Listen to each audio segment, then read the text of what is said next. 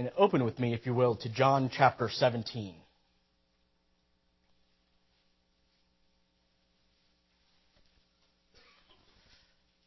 John chapter 17. Now, what we read in this chapter is Jesus' concluding prayer to what's called the Upper Room Discourse. Now, this discourse takes place from John chapter 13, and it goes all the way through this chapter in John chapter 17. And what Jesus does in this discourse is this. Well, he institutes the sacrament of the Lord's Supper in John chapter 13. And then he preaches to his disciples in chapters 14 through 16.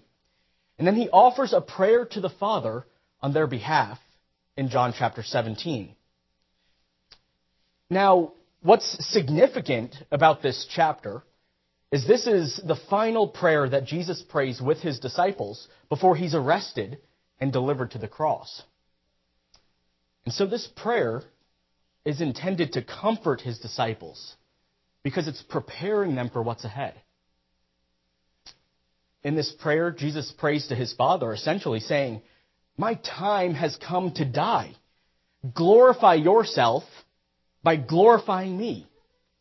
And keep my people in the faith. Sanctify them in the truth. Unify them in love, and may they be glorified according to your will."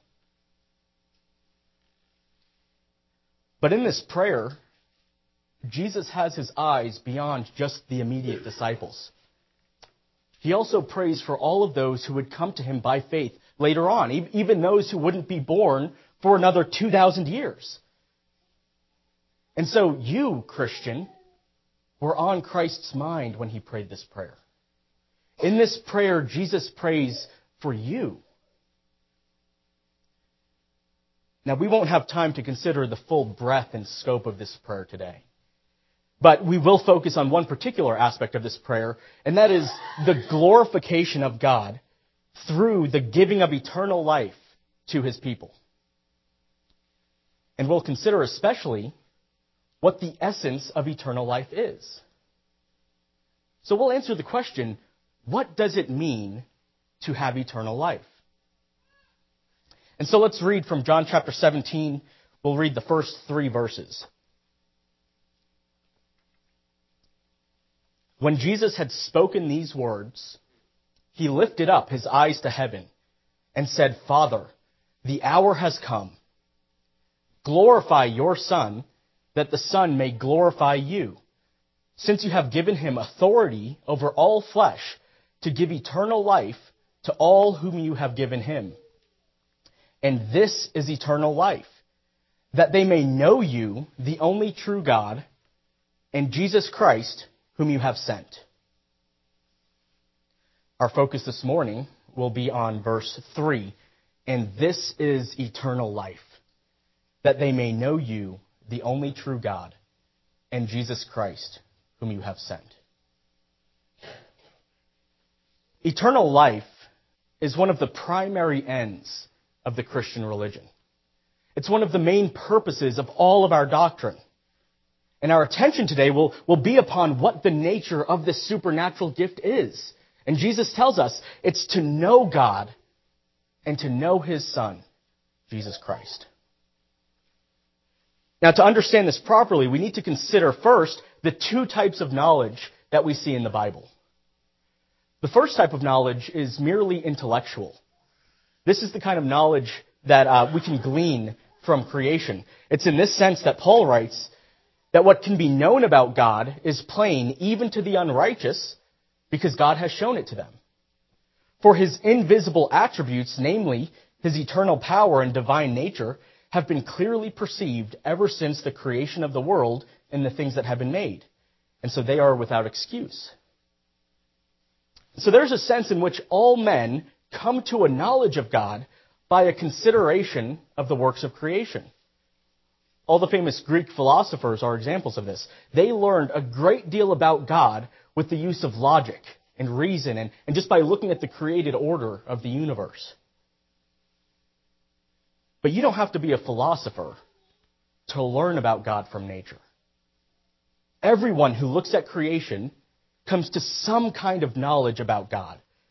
Like when we look at the night sky and see the beauty of the stars. Or when we see the divine canvas of a breathtaking sunset.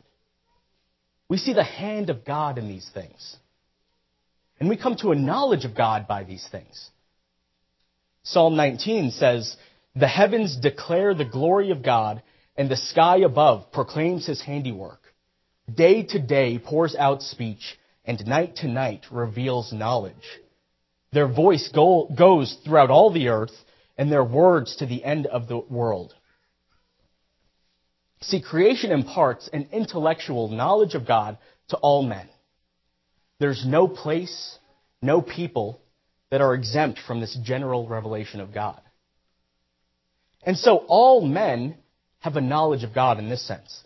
Even the supposed atheists who want to suppress this truth and unrighteousness, contrary to all their objections to it, they know that God exists, at least in some sense.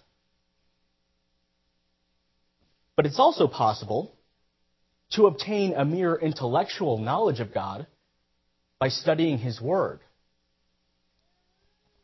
You see, the knowledge that's required to understand God's Word is not reserved for believers only. It's something that can be discerned by all men, just by the simple interpretation of what it says. Thou shalt not kill. Thou shalt not steal. Thou shalt not bear false witness. These are commands that can be easily understood by all men. And the same applies to much of our doctrine. There are plenty of unbelieving liberal scholars who understand the doctrine of the Trinity better than many evangelical Christians. But yet they reject the gospel because they're ignorant of the righteousness of God. They have an intellectual knowledge, but they lack the knowledge that's spoken of in our text. This is why Jesus says in John chapter 13, "If you know these things, blessed are you if you do them." If you have an intellectual understanding of these things, that's great, but that's not enough. True blessedness comes by more than just an intellectual knowledge of God. It's certainly possible. In fact, it's all too common for men to have a merely intellectual knowledge of God. These are the kinds of people that will seek to discover enough about God to satisfy their vain curiosity, but then they go no further. And some of these people even believe themselves to be Christian. But they lack the joy of salvation. And over time, obeying God becomes a chore. Because you see, there are few things more miserable than trying to live the Christian life by the power of your own flesh. True happiness, true blessedness, doesn't belong to a mere intellectual knowledge of God. This kind of knowledge does not bring eternal life. However, we need to be cautious of going too far in the other direction. Because you see, while an intellectual knowledge of God is not enough to save you, this kind of knowledge is still necessary to live your Christian life. Christian truth must enter through the door of your mind before it can make your heart its home. And a lack of knowledge of the truths of God will destroy any semblance of true religion. Ungodliness grows best in the soil of ignorance. And so ignorance it's not something to be praised, but yet in our day, doctrine is treated as part of the problem. And so ignorance is considered a blessing. Doctrine, they say, is destructive. It's divisive. It's harmful to the church. What we need, they say, is not doctrinal precision, but missional hearts. Now, see, we ought to be doctrinally sound, as well as zealous to see the conversion of souls. We certainly should be diligent in our evangelism, but not at the expense of doctrine. We must have the right faith, the right message, the right knowledge of Jesus Christ. And it's this very knowledge of Christ that will cause our hearts to anguish for conversions.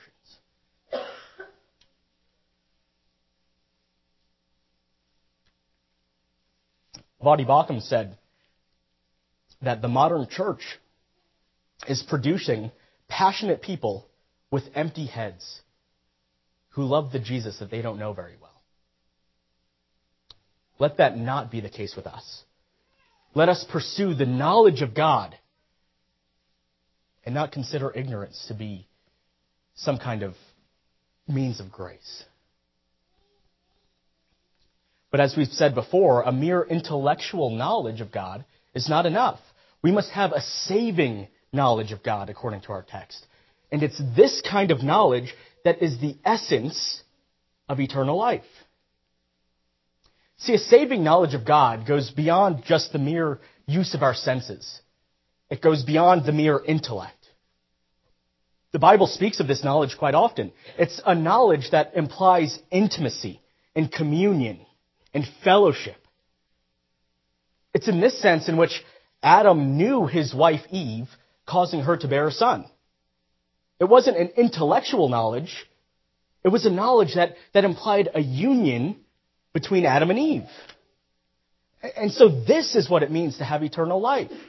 To know God intimately, to commune with Him, and to know His Son, Jesus Christ, in the same way.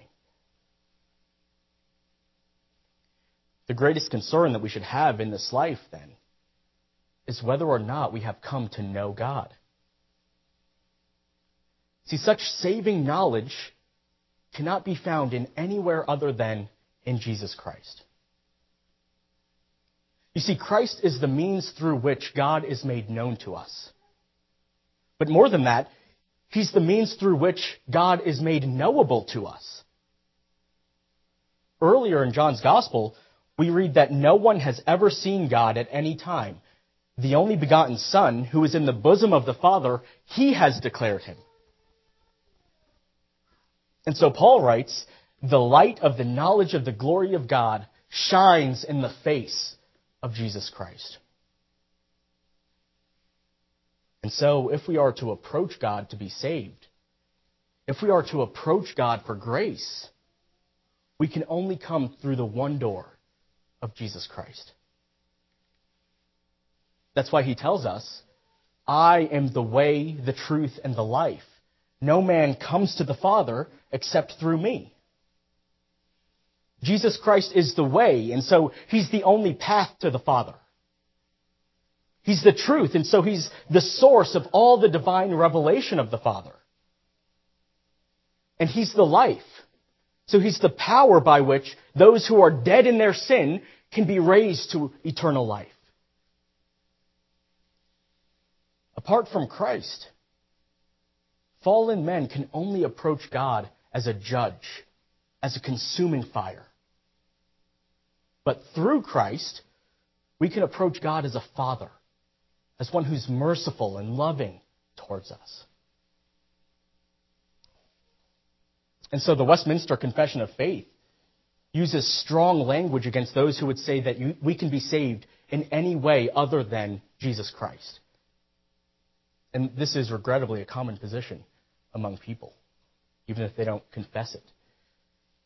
And you'll hear people argue, but what about the people who live in places that have never heard of Jesus Christ? Surely God can make an exception for them. You know, as long as they're good people, they live according to the rules of nature, maybe if they're faithful to the religion that they have.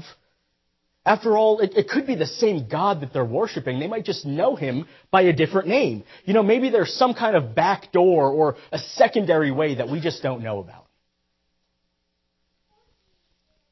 But as we saw earlier, any knowledge of God derived from nature is a mere intellectual knowledge. It's not a saving knowledge.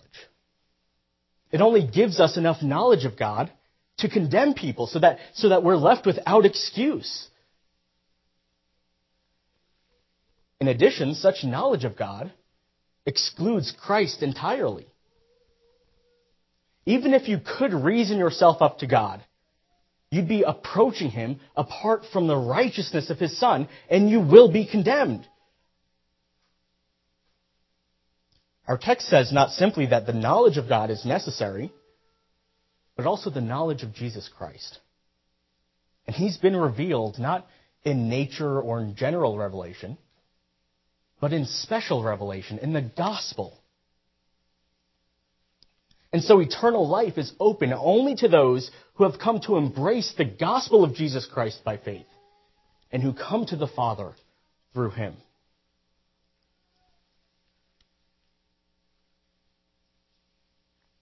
And so our confession says in the last section of chapter 10 that those who have never truly come unto Christ therefore cannot be saved. Much less can men not professing the Christian religion be saved in any other way whatsoever, be they ever so diligent to frame their lives according to the light of nature and the law of that religion they do profess. And to assert and maintain that they may is very pernicious and to be detested. What makes such a position so detestable? It's because it denies the necessity of Christ for salvation. It strikes against the very core of the Christian religion. Jesus says, this is eternal life, to know the only true God and to know Jesus Christ whom he has sent. So don't be tempted to forsake this heavenly logic for the logic of the world. Now we must also offer a brief response to those who would argue that this text implies a distinction between the one true God and the person of Jesus Christ. These people, they say you have the one true God over here and Jesus Christ over here, and they're separate. And so this, they say, proves that Jesus is not God. However, the Father is called here the only true God in order to distinguish him from idols, not from the person of the Son. In fact, the Son is given the same honor and glory as the Father in this text. He explains that eternal life can only be found in both him and the Father. Now, eternal life is a gift from God. It's not something that can be found in any mere creature. But this language is used to point out that Jesus Christ must be known as our mediator. Remember, the person of Jesus Christ is truly God. He's eternal. He's uncreated. He's unchanging. He's omniscient. But he's also truly man. Our text says he was sent into the world. He was born in the flesh. He was born in time. He suffered and died on the cross. And it's only because he's both God and man in one person that he could be our mediator. He's the one through whom God and man can meet and be reconciled one with another. And it's necessary to know Christ in this way. We must not only know God, but we must know God in the flesh. And so this text doesn't imply that the Son is not the one true God, not in any way whatsoever.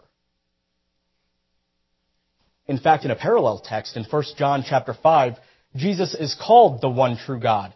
Verse 20 of that chapter says, "We know that the Son of God has come and has given us understanding so that we may know him who is true, and we are in him who is true, in his Son, Jesus Christ. He is the true God and eternal life." And so God the Father is the one true God. Christ the Son is the one true God. The Trinity is the one true God, and all other supposed gods are idols. And eternal life is to know this true God intimately, to commune with him, for our souls to have fellowship with him.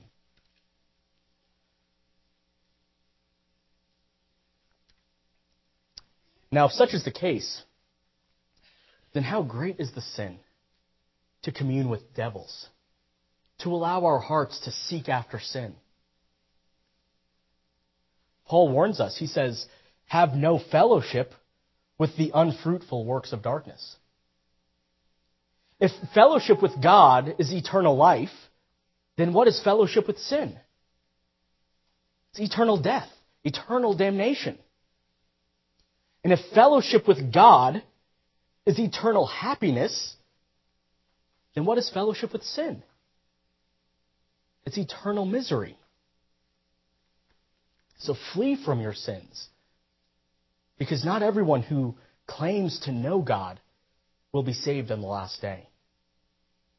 Many people have deceived themselves into thinking that because they've confessed to know God, that they will therefore be saved. But all the while their hearts are in communion with sin. Is your heart truly in communion with God? Or has your confession of Christ come only from your lips and not from your heart? This is what it means to have eternal life. To know God intimately, to commune with Him, and to know His Son, Jesus Christ, in this same way.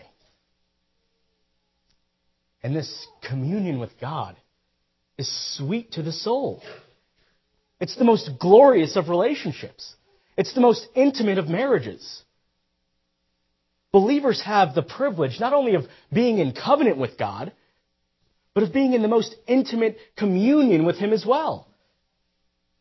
See, when we give ourselves over to Christ by faith, we possess not just His benefits, but we possess Christ Himself. And we could say, my beloved is mine, and I am His.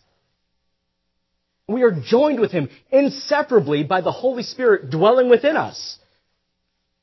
And so the Christian religion is not primarily negative, meaning it's not primarily about what we've been saved from. It's not avoiding the pains of hell. The Christian religion is primarily positive. It's mostly about what we've been saved to. And we are made to commune with the one true God, and we are joined with Him in fellowship. We delight in Him, and He delights in us. We give our whole selves over to Him, and He gives His whole self over to us. And if we give ourselves to Him, and to Him alone, and we give ourselves to Him completely, then we could be assured that He becomes ours. We are joined together with Him by His Spirit, in union with Him, bone of bone and flesh of flesh. How deep, how intimate, and how loving is that communion? This is what it means to know God.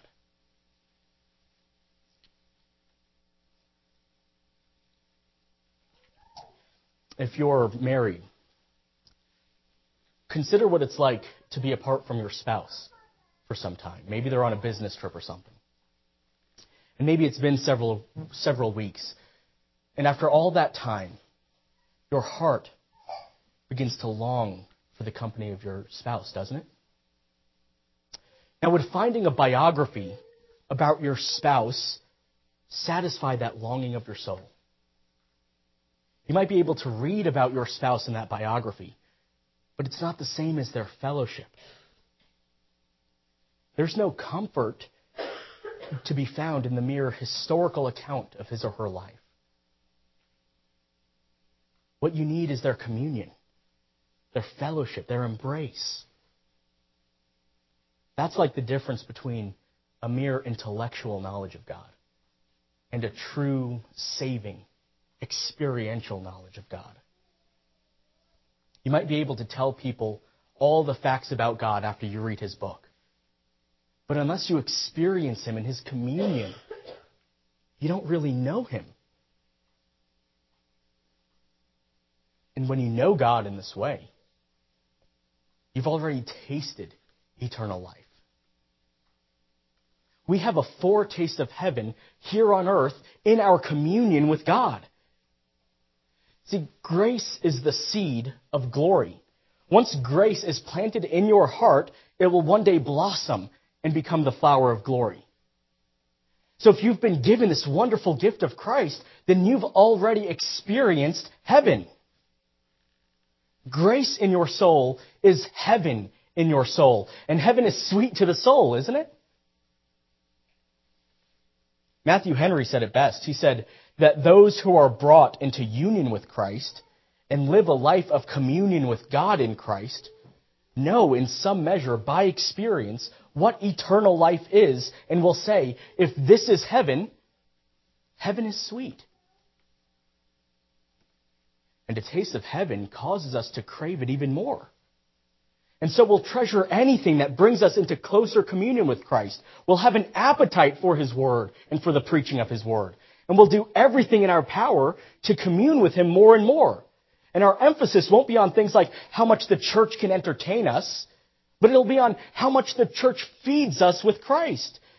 And so we'll faithfully attend the preaching and teaching of the Word. And we'll dig into His Word on our own. Not to have the upper hand in theology debates or to say the right words in church, but to have communion with God in Christ. And once the soul has been united with Christ and it tastes the sweetness of heaven, it will crave an even deeper communion with Him. And so we'll seek the Lord in His Word. We'll stir up our hearts in love, and we'll hide His Word in our hearts. And we'll consider all the history of redemption, and we'll consider how it was all done to secure the redemption of Christ's people. But not only that. You see, a redeemed sinner will think upon all of redemptive history, and he'll think, all of this was done for me. Christ was born under the law. He was rejected of men. He was mocked and spit on and crowned with thorns, and He was nailed to the cross. And He drank the cup of divine wrath, and all of heaven turned His face away from Him on the cross. All the earth trembled at His death. And this was not done for some abstract, theoretical people, but for me. And so how can I neglect so great a salvation? How can I continue to think so lightly of my sins when I'm united to Christ? And I've died to sin and I've been resurrected to a life of righteousness. How can I use my members for instruments of sin?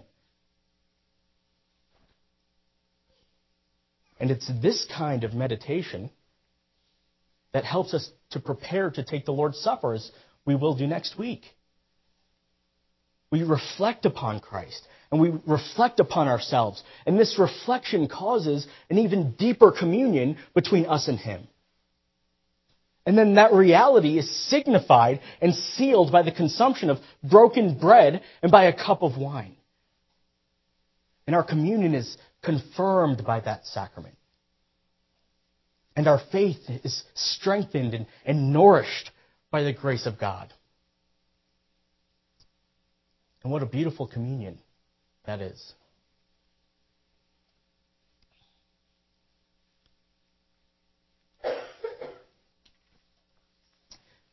If you are in union with Christ by faith, you get to experience a taste of heaven even now.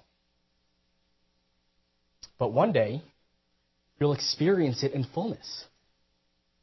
That seed of grace in your heart will mature into the flower of glory. Not in this life, but in the life to come. Paul says in 1 Corinthians 13, "For now we see in a mirror dimly, but then face to face. Now I know in part, but then I shall know fully." You see, we commune with God to the extent to which we know Him. And when we know Him as perfectly as our glorified minds will allow, then we will know Him in fullness. We have a heavenly home. And our aim is to experience our heavenly home even while we're here on earth. As it is, we see through a glass darkly. But that won't always be the case. It's like a sonogram. If you've ever seen a sonogram of a child in the womb, you know that you can discern a lot about the baby by it. I know Tiffany would always try to figure out through the sonogram which one of us, our children, would look most like. But just like we could see our children faintly in that sonogram, even now we can see Christ dimly in His Word. And as we mature in our faith, that sonogram becomes more like a 3D ultrasound. Now, those are kind of new, but in those 3D ultrasounds, you can start to discern more features about their face. You could sometimes even see their hair growing in and all that. And likewise, as we grow, we will know Christ more fully and more clearly. But then in glory, it's like seeing that baby face to face, seeing his smile, hearing his laugh, holding his hand. What we have now is beautiful, but what we will have then is incomprehensible to us now. Paul writes, "No eye has seen, nor ear heard, nor the heart of man imagined what God has prepared for those who love Him." Our future glory is hidden with Christ in heaven. And so may our hearts be turned there, towards our heavenly home, our true residence, and not to things on this earth. Christ prays, "Father, the hour has come. Glorify your Son, that the Son may glorify you, since you have given him authority over all flesh to give eternal life to all whom you have given him.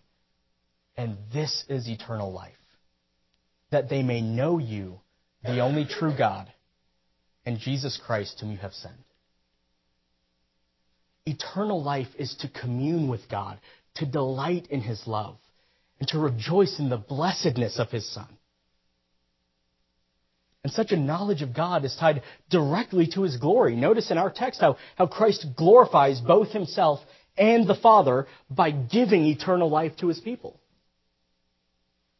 And so this is the goal of the Christian religion, to glorify God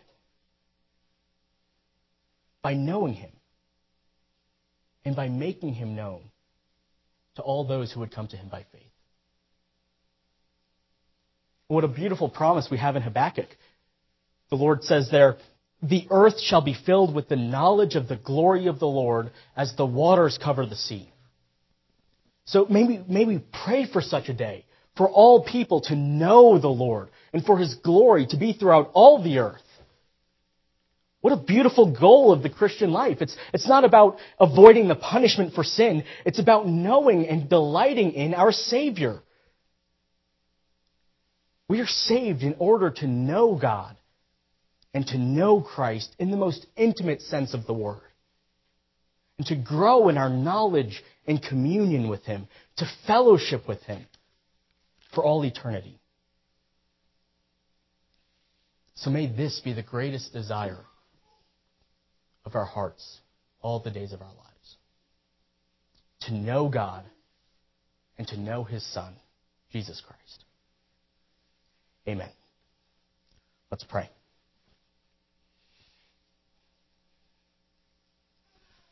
Oh Lord, what a privilege it is to know You, to taste and to experience the sweetness of Your salvation.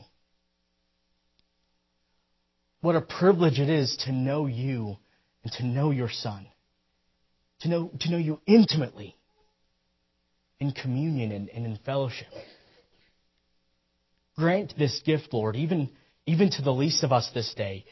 May we come to You by faith and rejoice together in union with You. It's in the name of Your Son, Jesus Christ, that we pray. Amen.